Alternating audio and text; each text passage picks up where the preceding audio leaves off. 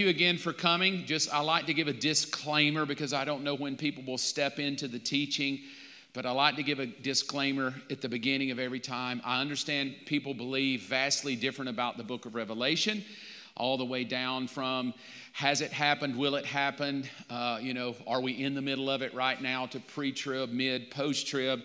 I'm okay with all of that. But I'm trying to give you what I have landed on. And as I said before, I try to be fair that as I study it out deeper, if I see things I need to change, I'm good to change too. So I'm not acting like my way is the only way or the only right way. The one thing about prophecy, anytime you study it, you just have a lot of perceptions. But I'll say what I said before. I try to give it to you in the Bible to make sense of it. And if I can't find it in the Bible, I will always try to say it's just my opinion. If you're jumping in with us tonight for the first time, you will notice on the screen, on the slides that are behind me, a little green check mark. That little green check mark means look at your worksheet. That's to fill in the blank so you can take it with you. And then, of course, on the back, I hope you take plenty of notes to study so it'll help you understand. So let's jump into chapter 4. Here's what we're talking about. We're going to have a recap and kind of go from where we've been over the last 7 weeks. Here it is. This has been one of our biggest things we've held on. I'm the Alpha. This is Jesus. I'm the Alpha, the Omega, the beginning and the end, the first and the last. He who is, who was, and who is to come. I love this phrase. We didn't really talk that much about the phrase, the Almighty. We landed on this thought. I thought this was a great lesson where time was a person.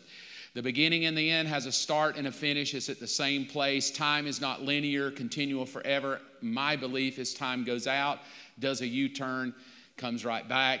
And we talked about that in depth. Then we had this thought. The church is distinctly different and set apart from all peoples and the nations of the earth. And because of such, we looked at that the book of Revelation will be dealt with these 3 nations. The church is a nation. I know we look at it as a denomination, but the church is a nation of people, a kingdom of priests.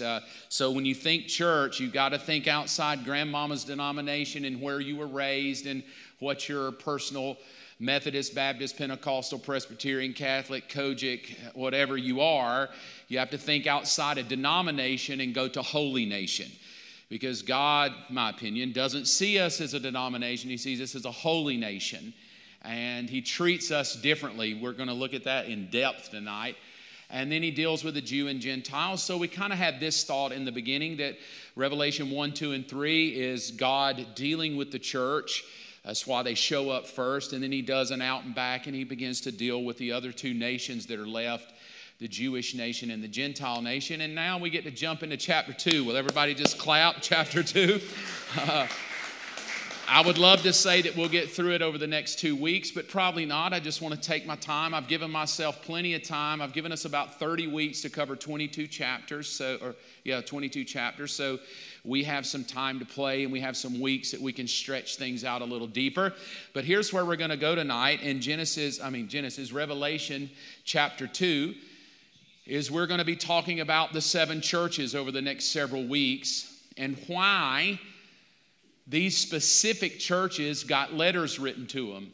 Of all the churches that were available, why were these the ones picked by Jesus? And then not only that, what we're going to focus on tonight is why 7 of them? Why not 2? Why not 20? Or was this all there were? My belief is there were a lot more churches by 96 AD. House churches, the gospel had spread pretty good. But in the book of Revelation, these 7 get picked by God. And here's a thought we've had before. And one of the reasons we said that these 7s, and this was a few lessons back, one of my thinking of they separated, and they're in Asia Minor up in kind of western Turkey, is God wanted us to see that He's going to deal with the churches differently than He deals with the Jewish nation. This pink promised land slide is the land that was promised to Abraham, which as we move through the book of Revelation, what's going to happen is God, as He pours out His wrath through the trumpets and through the vials, the bowls, and the seals, and He pours out that, what it's going to do is begin to funnel the entire world into this geographical area. So that the last battles before Jesus Christ sets up his kingdoms will be inside this pink area. Now, maybe we'll talk about what will America play a part and all these others, but I do know from what I've studied that 99% of all the rest of the end of the world that we would call the end before Jesus establishes his kingdom will be inside the pink. And so my assumption was, again, and I'm going to go there again tonight, the churches are distinctly different. This is an interesting look. This was done by a forensic, Richard Neve, out of the University of Manchester, England. This is not the typical Jesus you see on the Sistine Chapel, but John will write this from Jesus giving a revelation, the revelation of Jesus Christ. I showed you a little artist picture the other night, but this is what was said forensically to take bone samples from the time that Jesus lived in the region of Galilee where he lived. So they took bone samples of males from Galilee 2,000 years ago, and I guess that's only science and forensics can do, based on the DNA of the bones, that this is what the typical male would have looked like from that region of Galilee. Curly hair, short, kind of more stocky, and so that is a brown-eyed, definitely different than the blue-eyed, lily-white Jesus that gets painted on all the Sistine Chapels with his finger out. And I don't know how real that would be, but it just shows you that there are people that are thinking about this historical Jesus and what he meant. But Jesus will say this of himself because he's the one that is writing the letters to the church. So let's just look at that.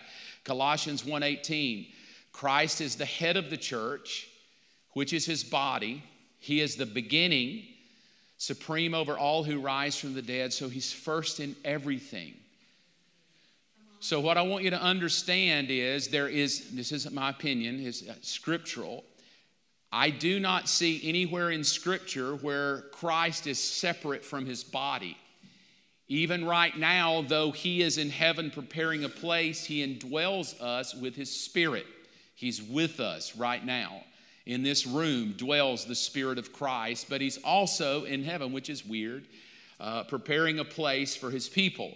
This verse, Ephesians 1:22, and I want you to start pondering now where we're going to go tonight. God has put all things under the authority of Christ and has made him head over all things. And then this phrase is just mind-blowing. If you ever want to dig it out, it's a whole other topic in itself, but it's good for people who love to dig. He has authority over everything for the benefit of you and I. And so you have to think, rather than detriment of me, the benefit of me. Whatever God has for us. And I'm going to try to lay it out of what I think that is in Revelation. But whatever it is, if I miss it, you miss it, other preachers miss it, the end result is we're going to benefit from it. And we're not going to go under. Here's where we're going. With Jesus' statement of himself, to understand what the next few weeks will look like, it's the Jesus who was, that's the historical Jesus, the one that died on the cross for us, the one that came, the Son of David, the Jesus who is, the one that is mediating for us right now in heaven. He's our high priest. He represents us before the throne room of God. And then the book of Revelation is the one who is to come. Now, here's my thought to this. If this is the one that's authoring this book, he who was, he who is, and he who is to come, and we talked about that breakdown, I really believe that this who is Jesus, this mediating priest that mediates for the sins of you and I and the sins of the world, is a different, not different in state, but in work, than the Jesus who is to come, because he's coming as the judge. He is coming to bring judgment, which is why, again, I believe the church will be dealt with first from the mediating priest of Jesus before the judgment of Jesus is unleashed upon this planet. That's my thought. Here's how the letters will play out. Each letter, there's 7 of them, 4 of them in chapter 2, 3 in chapter 3. Each letter because the author of the letter is who was, who is, and who is to come. Each letter will touch something both past, personal, and prophetic. In other words, we're going to look at the history of every church because that's important. Then the personal thing, implications to you and I today, because all of these churches are prophetic, meaning that they speak to the future. They don't just speak to 2,000 years ago. These letters will be a roadmap of the prophetic future of the church, not of the end of the world. That was the book of Revelation. The letters that will be written to those churches will be a roadmap of the prophetic future of the church. These 7 churches, and we'll get into it deeper tonight, but in the weeks ahead, these 7 churches are going to be our roadmap. We are going to go through each of them and begin to see that there was a specific reason that Jesus wrote to these churches, because as we go through them, we will see a historical roadmap of us. We get to see ourselves played out here.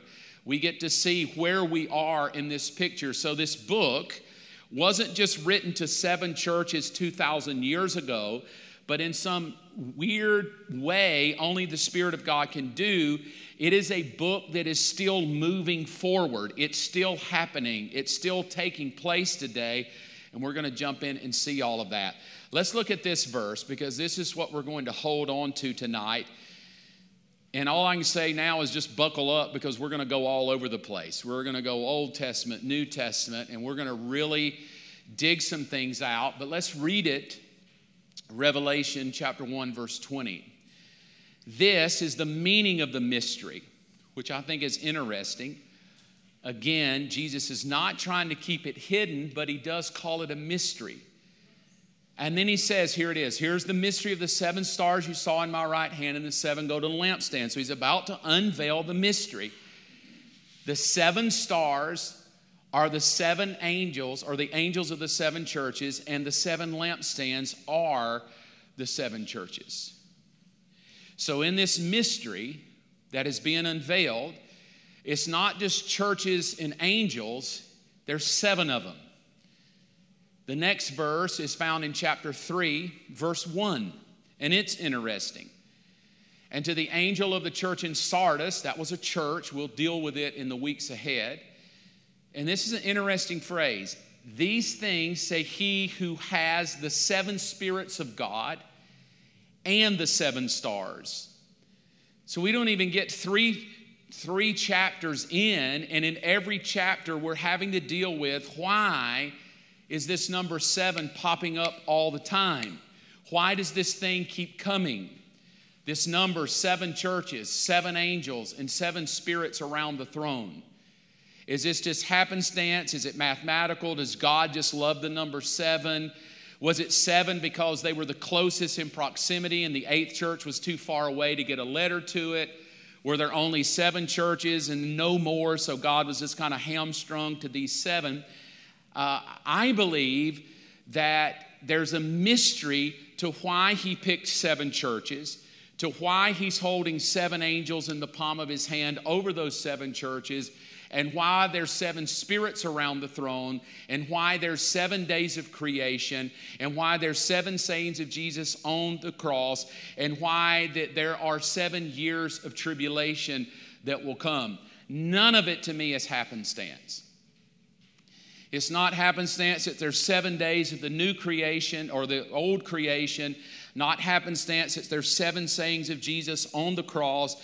Not happenstance that there's 7 angels over the churches. Not happenstance that there's 7 churches. And neither is it happenstance that there's 7 years of tribulation. Nothing about this is happenstance. Everything of this God that sees from beginning to end, everything he has done is methodical. It's not because he's giddy about the number 7. It's not because it's Vegas, lucky 7. Let me hope I get a 7.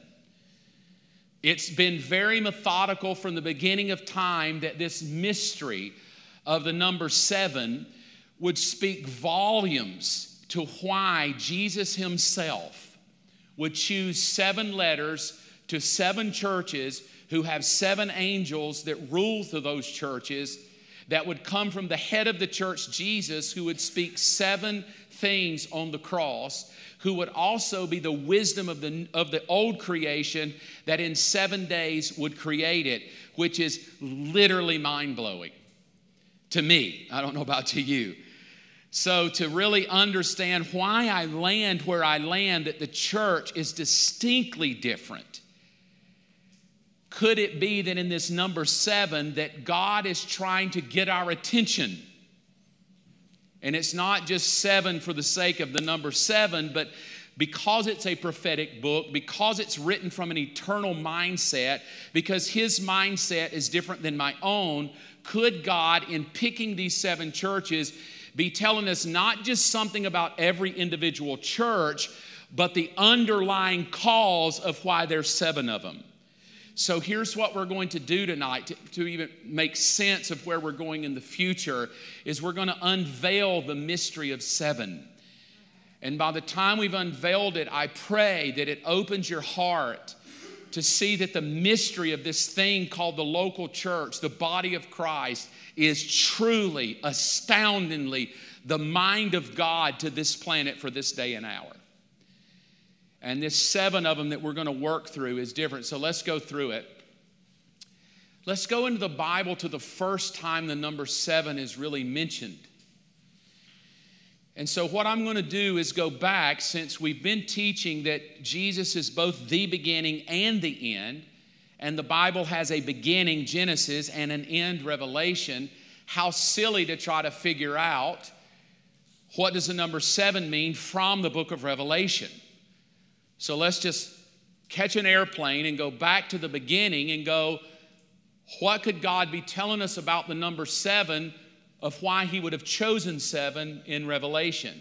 And so I would encourage those of you that love to study the Bible. Anytime you get stuck, all right, you get stuck in the Bible, it's often, rather than going forward toward the book of Revelation, when you get stuck, it's better to go reverse. Because the way God reveals is in order. And so, you hear my dad laugh and I make fun of myself. It's why I love the book of Revelation, the book of Genesis, because it's the beginning seed of everything God's ever going to think about. So when I find myself stumped, I automatically teach myself, just go to the book of Genesis and find the beginning point and run the rabbit.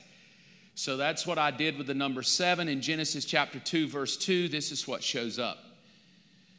And on the 7th day, God ended his work,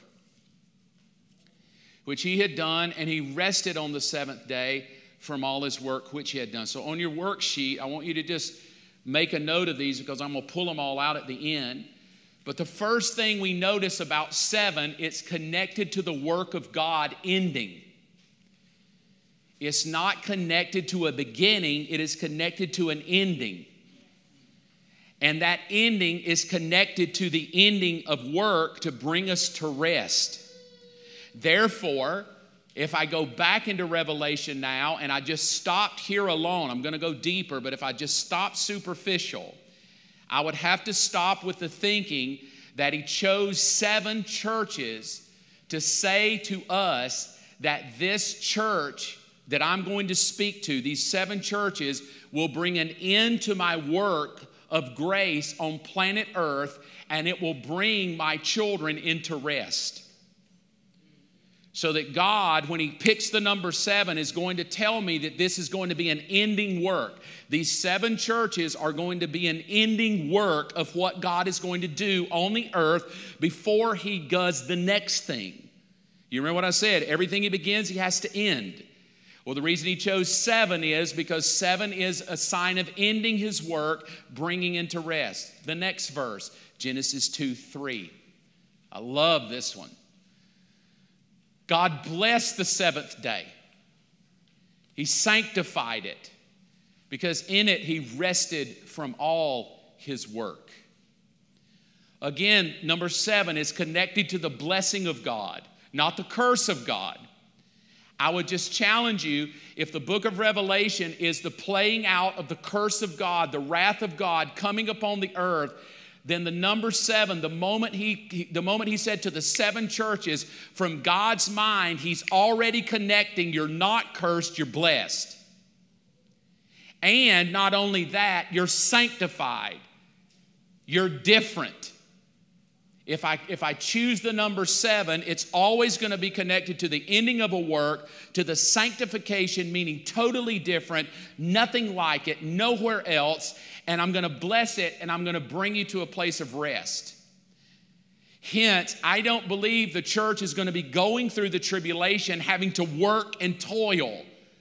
I believe God is going to rest us to Himself, bring us to Himself, because God is going to end, this is my opinion, I believe God is going to end the work of the church as being the light of the world, the salt of the earth, the pillar of truth. He's going to remove us off of the planet. He's going to bring us to Himself. And when He ends that work of grace and the pillar of truth has been released off of the planet, the deceptive lies of the enemy can begin to work to deceive the world, because the pillar of truth has been removed. Because God's work with the church is finished. I don't need the church anymore to do my bidding on the earth, because now what's going to do my bidding are the seals that I begin to open, the angels that are released to go to the four corners of the earth, the frogs that will come up. I just don't see the work of the church at all in the book of Revelation, because I believe we've ended it. Here's what the word sanctified means. Kadesh is the Greek word. This is on your worksheet.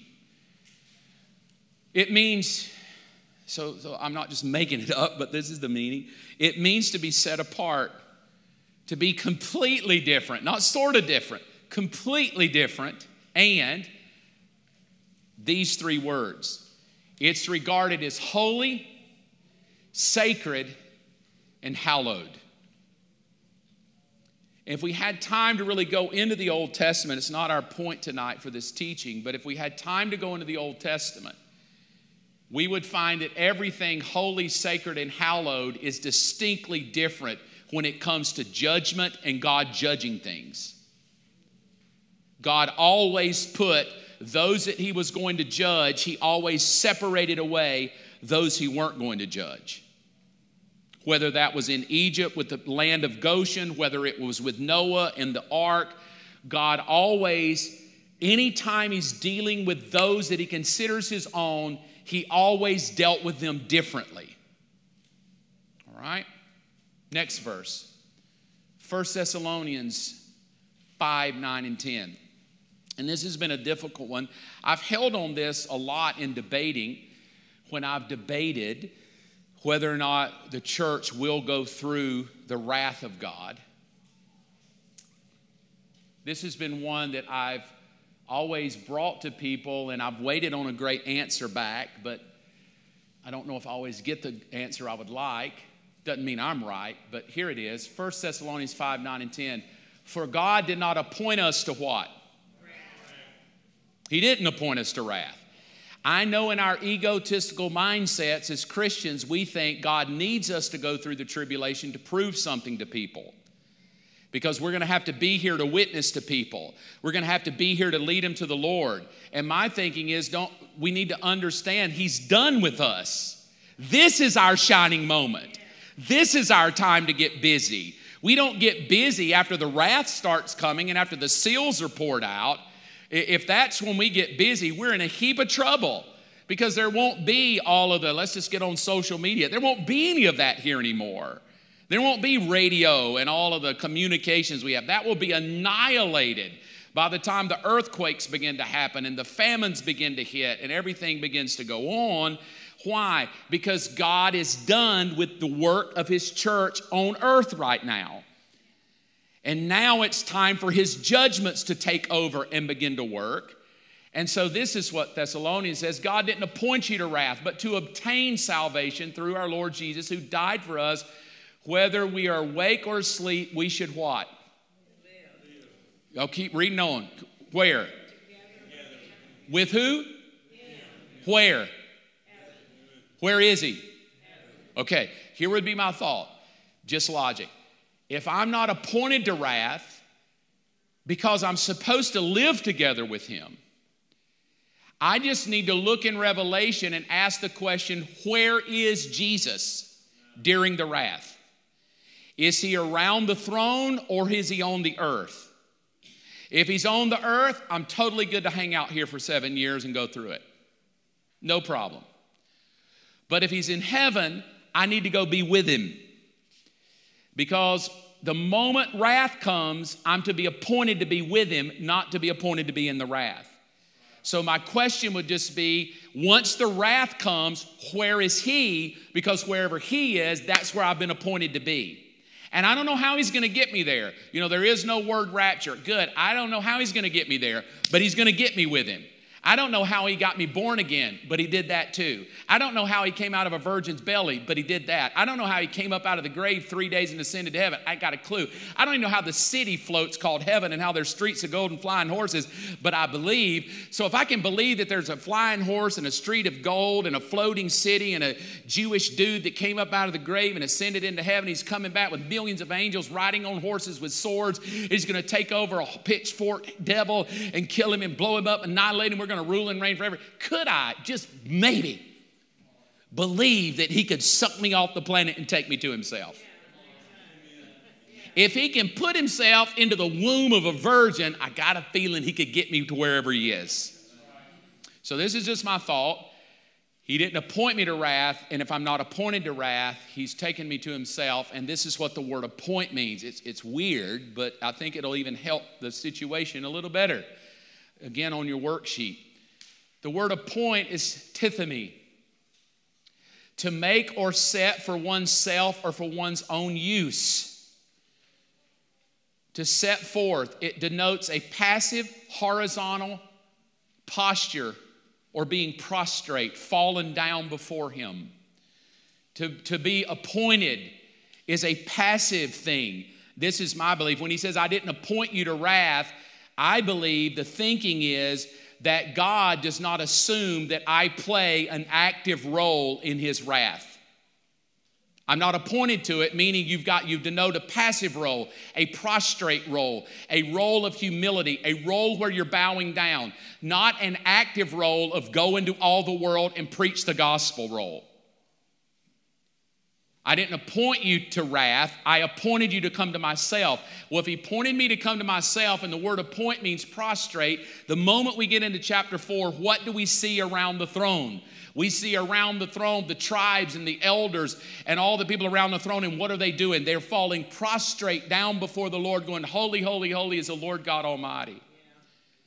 I think it even backs up that the church will be in heaven falling down before the Lord because I'm not appointed. In other words, I've been designated now. I'm not here to work. I have been appointed to be with him. And when I'm with him, I'm prostrate worshiping him, not on planet Earth trying to work the gospel. I have that opportunity now to work the gospel. Here's the thought, though. When we think about the book of Revelation, and anytime, often the word rapture is brought up, this is not on your worksheet, so it'd be good just if you want to write it down. It may help you work through it with people. But I often get this when we talk about the rapture of these churches. They say, oh, you're just one of those get out of here kind of guys because you don't want to go through persecution. Don't you know that the church is going to be persecuted? Don't you know that we're to endure persecution? That persecution is what makes us strong. Persecution is what moves the gospel. And my answer is, oh, absolutely, I believe that. We will be persecuted. I just thank God I live in America and I'm not right now. But being a Christian doesn't mean you absent of persecution. It didn't say we've not been appointed for persecution. It said we've been appointed not for wrath. They're two totally different things. Jesus himself said you will be persecuted. Jesus himself said that people will kill you. People will chop your head off. People will destroy you. Persecution is punishment by the unbeliever upon the believer for having faith in Christ.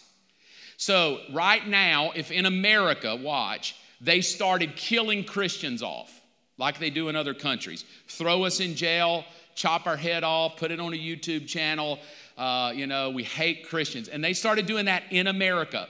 If they start doing that in America, it is not a sign of the tribulation. The tribulation is not punishment by unbelievers on believers. That's going on right now all over the world. However, the word wrath has nothing to do with an unbeliever to a believer, but the judgment of God upon the unbeliever for rebellion and rejection of Jesus Christ. And the book of Revelation is not about persecution of Christians, it's about the judgment of God. Does that make sense? So as you just think about this, will we Christians be persecuted? Yes, we are right now. Will we go through the judgment of God? No, I don't believe we will. So whenever that transition happens between judgment of God begins and persecution of Christians is over, in the sense of, I believe the church is gone, and I believe that's the rapture. I believe the moment the rapture comes, the wrath of God starts and we flip the tables. But you just have to think differently about how that works. Let's unveil the mystery a little more. Back to the number 7. Genesis chapter 4 brings in the number 7 again. When Cain killed his brother Abel, and the Lord said to him, verse 15, therefore whoever kills Cain, vengeance shall be taken on him sevenfold. And the Lord set a mark on Cain, lest anyone should find him and kill him. So in chapter 4, we get another connection of the sevenfold judgment of vengeance that would come upon Cain if somebody touched him. In other words, if you touch him, vengeance 7 times over will come upon you. So now we not only have the number 7 connected to the work of God, to the rest of God, to the sanctification of God, and to the blessing of God, but the number of 7 is connected to the vengeance, watch, of being separated from vengeance. I'm going to put a mark on you, and if he touches you, anybody touches you, vengeance will come on him 7 times over. So even in God's thinking, this word sevenfold, this connection of 7 is a setting apart, a putting of a mark on my life so that, watch, if vengeance comes against me, God will defend me. That's the thinking of it here in this passage. All right? The next one, let's unveil it a little more. Gets a little deeper. Genesis chapter 5. It's a familiar story. It's the story of Noah. But to me, it's just groundbreaking for our brain to think about it. Lamech, verse 28, lived 182 years and had a son.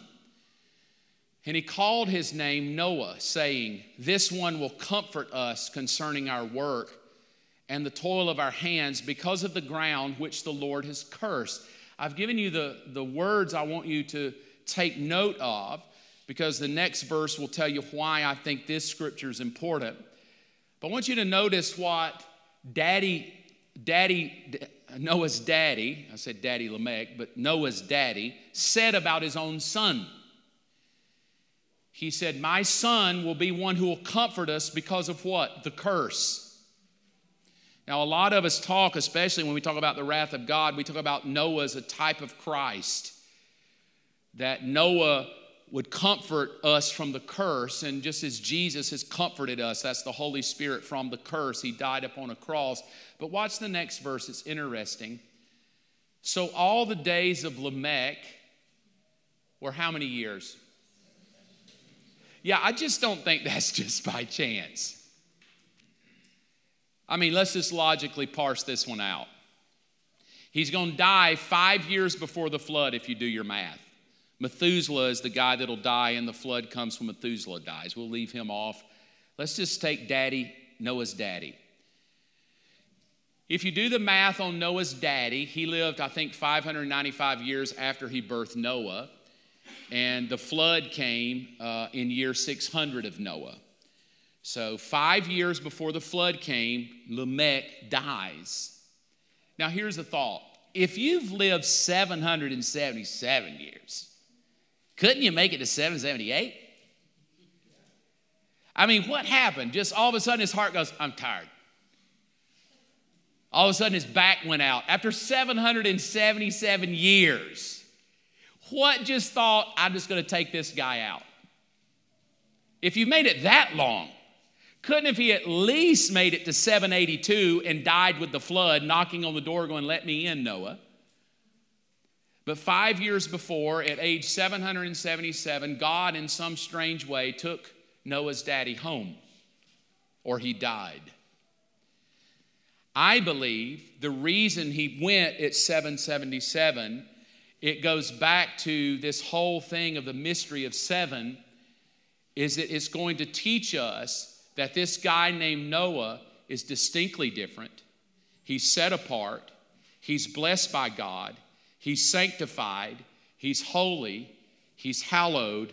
And he's going to end my work and begin a new one. So I don't think it's just by chance that Papa went at 777 years. I think God was wanting us to see that this thing is a supernatural, eternal thing. So now when we start connecting it to the seven churches, it's not just like, seven churches. God is working something supernaturally out that this guy makes it to 777 years old. Let's look at a few more. Let's just keep unveiling the number 7, and I think it'll make some clear sense to you in a moment. Genesis 6:18. But I will establish my covenant. Now, we've got the word of an established covenant with you, and you shall go into the ark. Now, here's the people going into the ark. You, who is you? Noah. Your sons, Ham, Shem, and Japheth. Their wives, we don't know their names, but 3 of them, obviously. So there's 6. Your sons' wives. And your wife. And who are all those people supposed to go be with? With you. So again, I'm going to take this same thinking where it said, I've appointed you not to wrath, but to be with me.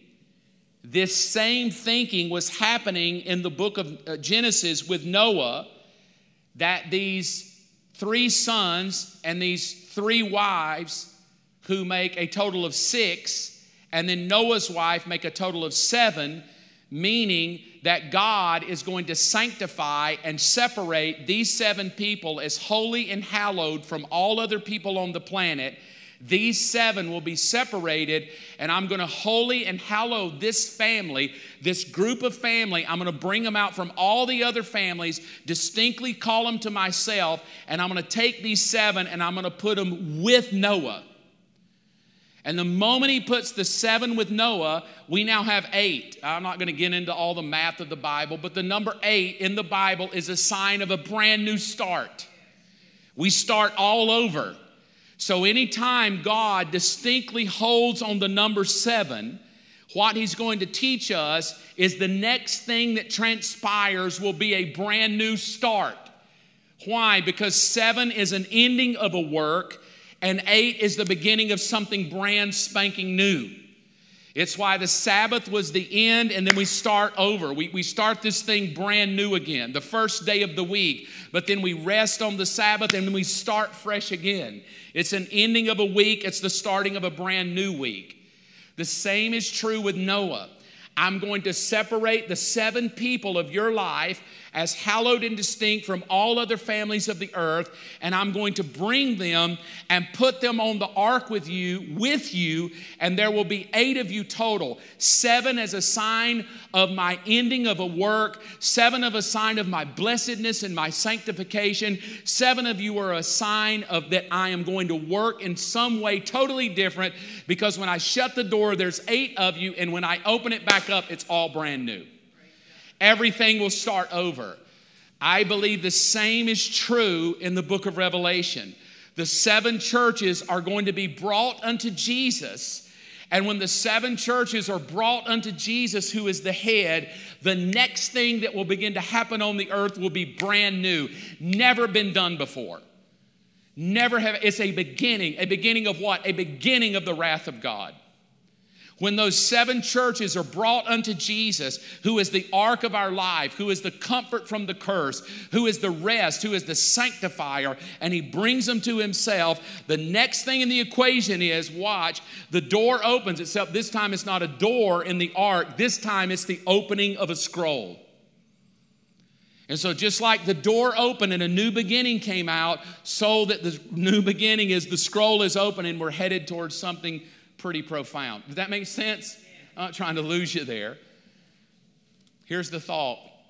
How many people are with Noah? Here they are. 3 sons, 3 wives of sons, and 1 wife of Noah. And then the beautiful thing, those 7 people make up the color of the rainbow. That's why the rainbow has 7 colors in it. Roy G. Biv. Red, orange, yellow, green, blue, indigo, and violet. I don't even think that the 7 colors of the rainbow that show up are happenstance. Why would God put 7 colors in a rainbow? Why not 3? Why is the rainbow, we'll talk about it later, the rainbow around the throne now is 1 color, it's emerald, but here it's 7 colors. Why is it 1 color here, but it's 7 colors here? Because here 1 color represents a brand new beginning, and over here it represents I'm finished with the work. I will never again curse the earth again. I will never again bring a flood upon it like I did upon humanity ever again. When you see those 7 colors, it is a sign, 7. My work is done on that. I'm done with it. You can rest on it. You can put it on. I've sanctified it. I'm moved. Let's go. And so these 7 people aren't just happenstance. God could have probably found more to put on the boat. But in some strange way, there was only 7 human beings that could get on this boat. You came from the 7. This is your Ma and Paul. You came from these sons. You go all the way back. You trace your heritage. You end right here. Everybody else is dead and gone. Now, I mean, we can go back to Adam, but this is where the generations begin to come. This is where the nations begin to come. This is where they begin to go to the Tower of Babel and everybody's in one language. It's these 7 people. This is a thought. Please don't hold me to this, but it is a good thought. The number 6 is the number of man, right? It's why the Bible says the mark of the beast will be 666. It is the number of man. It's not the number of rest. It's not the number of a finished work. It is the number of man. If you really want to study 666, we'll do it later. It's connected to the amount of gold that Solomon had. So we'll tie that together in the future. But it's amazing to me that maybe the 3 sons and the 3 wives represent the Jewish nation, the 3 sons, the Jewish nation. They're directly descended from the loins of Noah. Maybe the 3 wives could represent the Gentile nations, and maybe the 1 wife of Noah is the church.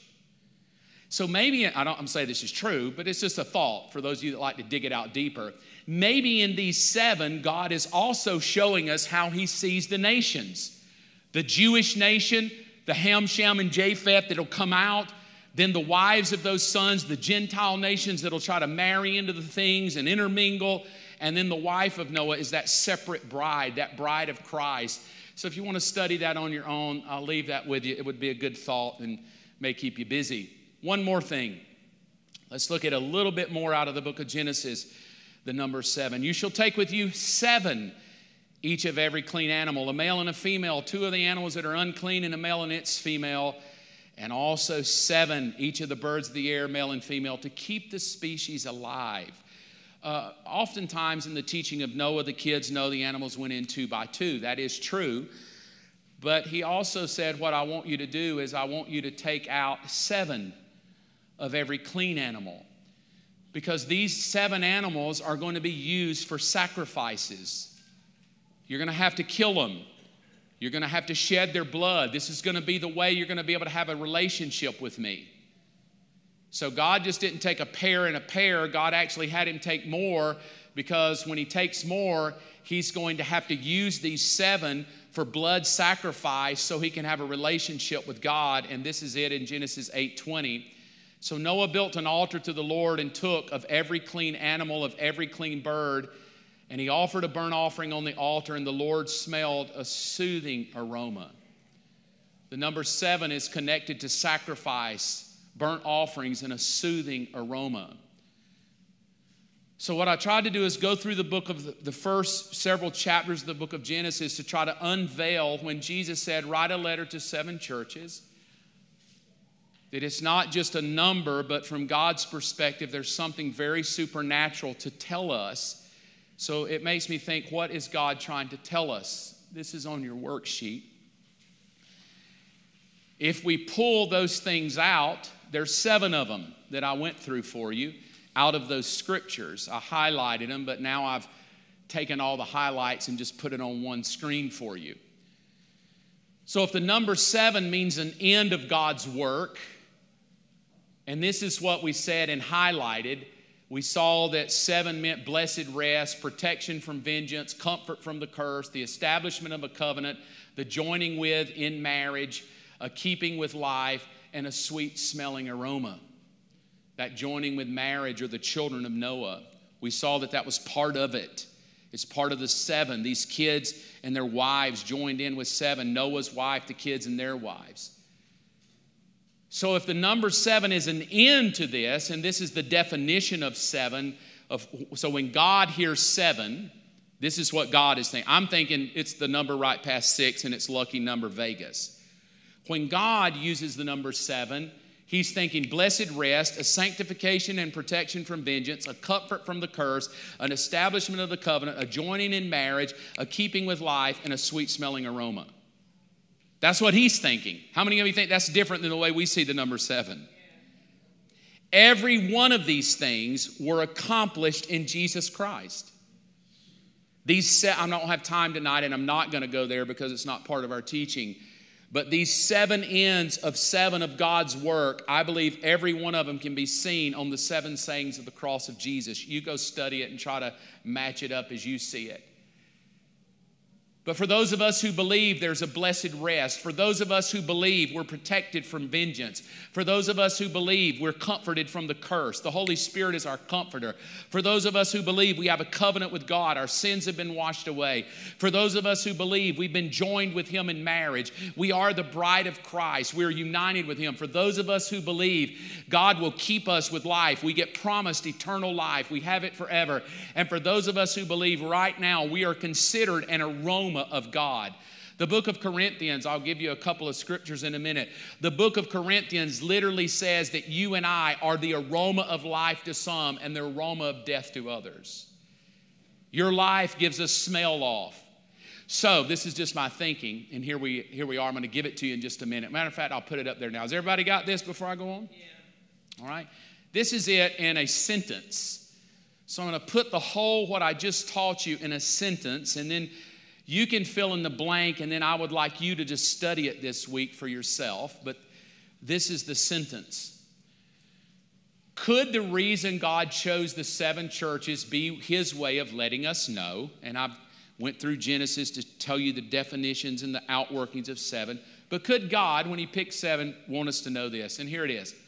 I'm bringing you with me, which will end my work through the church on the earth, bringing about an end of rest, unleashing vengeance of the curse, so that only those who are married to me will be kept alive because of the offering of myself. My belief, and again, I'm going to call it my opinion is when Jesus said to John, write to the 7 churches, Jesus was thinking, my opinion, that this work of the church is going to come to an end. And when the church of Laodicea comes to an end and we enter into chapter 4, John says, immediately I was in the Spirit. He's left earth, he's in the Spirit, and much of what he sees now is from a heavenly perspective, which is weird. We'll talk about that too. Because chapters 1 through 3, it's seemingly he's on the Isle of Patmos looking out, but in chapter 4, he's up in heaven looking down. It kind of appears to be that way. I am bringing you with me. We saw that the number 7 is a bringing with. It's not him coming to me, it's me going unto him. It was not Noah going out to get all the people, it was God putting the people with him. It will end my work through the church. I believe there will come a moment where the work of the church will end on the earth. And we will be in a season of judgment while God is playing it out, and we will come back and rule and reign with him. That new beginning, we begin to rule and reign with him for 1,000 years. It will bring an end to rest. As you go through the book of Revelation, I challenge you to find anywhere other than heaven that there is rest on this planet. It's nothing but chaos, torment, hell, and misery. From animals to people to boils to humans. It is the moment the end of the church work is done, it releases the vengeance of the curse. The seals begin to open. The bowls begin, the trumpets begin to sound, so that only those who are married to me, bringing him to himself, will be kept alive because of the offering of Jesus. So I believe that will kind of sum what I think the number 7 is. Let's look at this thought. Here's the thought, that holy nation is going to be finished. Before we go any further through the book of Revelation, God is going to finish the work of the church, and I believe that's why he wrote to 7 of them as a sign, I'm going to finish my work and bring them to me.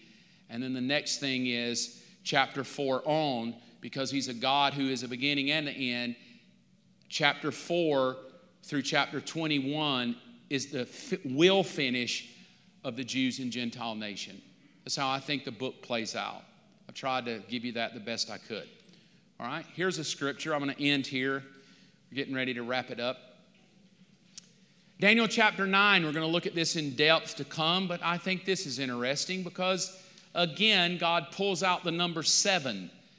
This time, not just with sacrifice or Noah or Cain or a Sabbath day, but to his holy people, he said there's going to be a period of 70 sets of 7 has been decreed for your people in your holy city. And then a weird phrase is in there, to finish. Again, the number 7 is about a finishing. I'm going to finish something.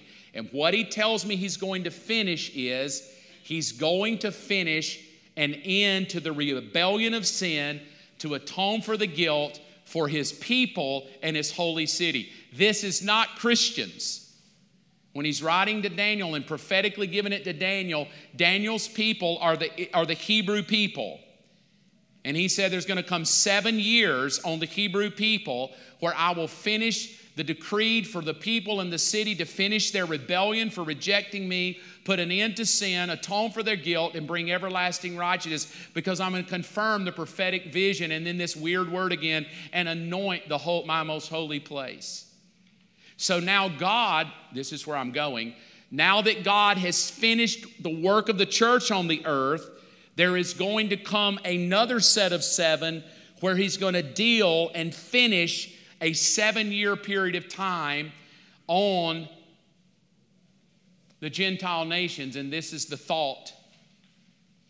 As Jesus will bring an end to the work of the church by bringing the church to himself, so shall an end be brought to the rebellion of the Jewish people.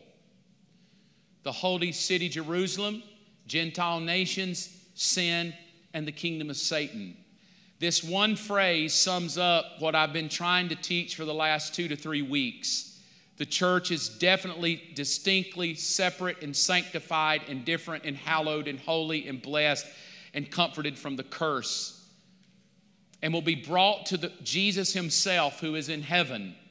But when we're in church with Jesus, it doesn't stop the work of Jesus on earth. He just ceases to work through us, and now he begins to work to bring about the prophetic word that has been prophesied over the Jewish people, over the city of Jerusalem, over the Gentile nations, sin, and the kingdom of Satan. And I challenge you to find anywhere the church shows up after chapter 4. You will see words like saints and that. We'll talk about that. But I believe that's different. That's the thought. So here's what's happening. The ending of the work of the church is what will be termed, and you'll hear it termed by people who believe in it. Some don't believe in it, and that's okay. The ending of the work of the church is the rapture. It's why it was written to 7 churches, a finished work on the planet Earth, bringing God's people to him, marrying himself to him, bringing them into heaven where he is. And then once that happens, he's going to begin to end the rebellion. And the ending of a rebellion is called the tribulation period. The tribulation period is not a period that is even distinctly connected to the church. It is connected to the rebellion of Israel and the Gentile nations and sin and the kingdom of Satan. That's the book of Daniel we just went to. These are distinctly different. God's going to end the work of the church through the rapture, and he's going to end the rebellion of everyone else through the tribulation period. And again, I would challenge you, they're both distinctly different. They're separated, and God will deal with them separately. Just a thought for you, so you see 7 sayings of Jesus on the cross, and I do not think that it's interested. One of the 7 sayings of Jesus was, "It's finished." Again, intimating, when you see the number 7, I'm going to finish something. It's going to be at a rest. It's going to be over. And the next thing you will see will be a new beginning. What is the next thing you see after the 7 sayings of Jesus? It is finished. You see a resurrected Jesus. It's a totally different Jesus. So my belief is when he says, write these letters to the 7 churches, he's going to finish their work on the earth. And the next time you see us, we will be ruling and reigning in glory. Not just down here on the earth like we are now. We will have immortal, glorified, sanctified bodies. And we will be ruling and reigning. Totally different than we are now. We're not immortal right now. We're not sanctified bodies right now. We don't have this glorified body yet. I know some of us do. We go to the gym, but most of us don't. But one day we all will. But I did want you to understand that even Jesus himself lived up to the challenge of, before I die, why didn't he die and just say 6 things? I mean, why 7? If he said 7, why couldn't he at least tried 8? Because God wants you to know that the 7 days of creation, the 7 animals to Noah, the 7-fold vengeance to Cain, the 7 sayings on the cross, the 7 words to the church, the 7 angels over the church, the 7 years tribulation, you have to understand that I'm working a work, I'm finishing a work, and I'm bringing people to rest. When I finish my work with the church and I'm done with the church and I brought the church to myself and the church has been brought to myself, I'm going to start to end everything else through the thing called the tribulation period. Here's a thought for those of you, and I'm going to end right here. We went a little long because we had that little glitch, but let me wrap it up. Just 2 more slides. But these are for those of you that like to study and go a little deeper and dig it your own. So I threw this in as a chip on the table for you. Jesus, who is the head of the church and the head of his body, prophetically, they weren't allowed to break his legs. They could beat the tar out of him.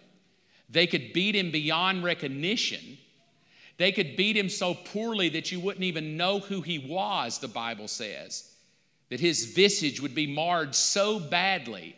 I know Mel Gibson did a pretty good job in The Passion of the Christ, literally beating the tar out of Jim Caviezel to give you the best analogy of perhaps what Jesus looked like on the cross, with his beaten so badly that his flesh peeled off his body so that his internal organs were seen and his bones were seen, and yet he still has to carry the cross and he still has to hang on it, beaten to a bloody pulp. Weird that he had enough power to say 7 things, not 5, not 8, 7.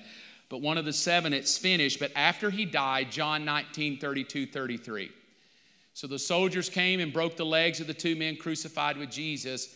But when they came to Jesus, they saw he was already dead. And this was my thought. And they didn't break his legs. The wrath that Jesus took upon himself that sanctifies me from the wrath of God to come, the one thing they could not do because it was prophesied was break his legs. And my belief is that this is a prophetic look at the church to come.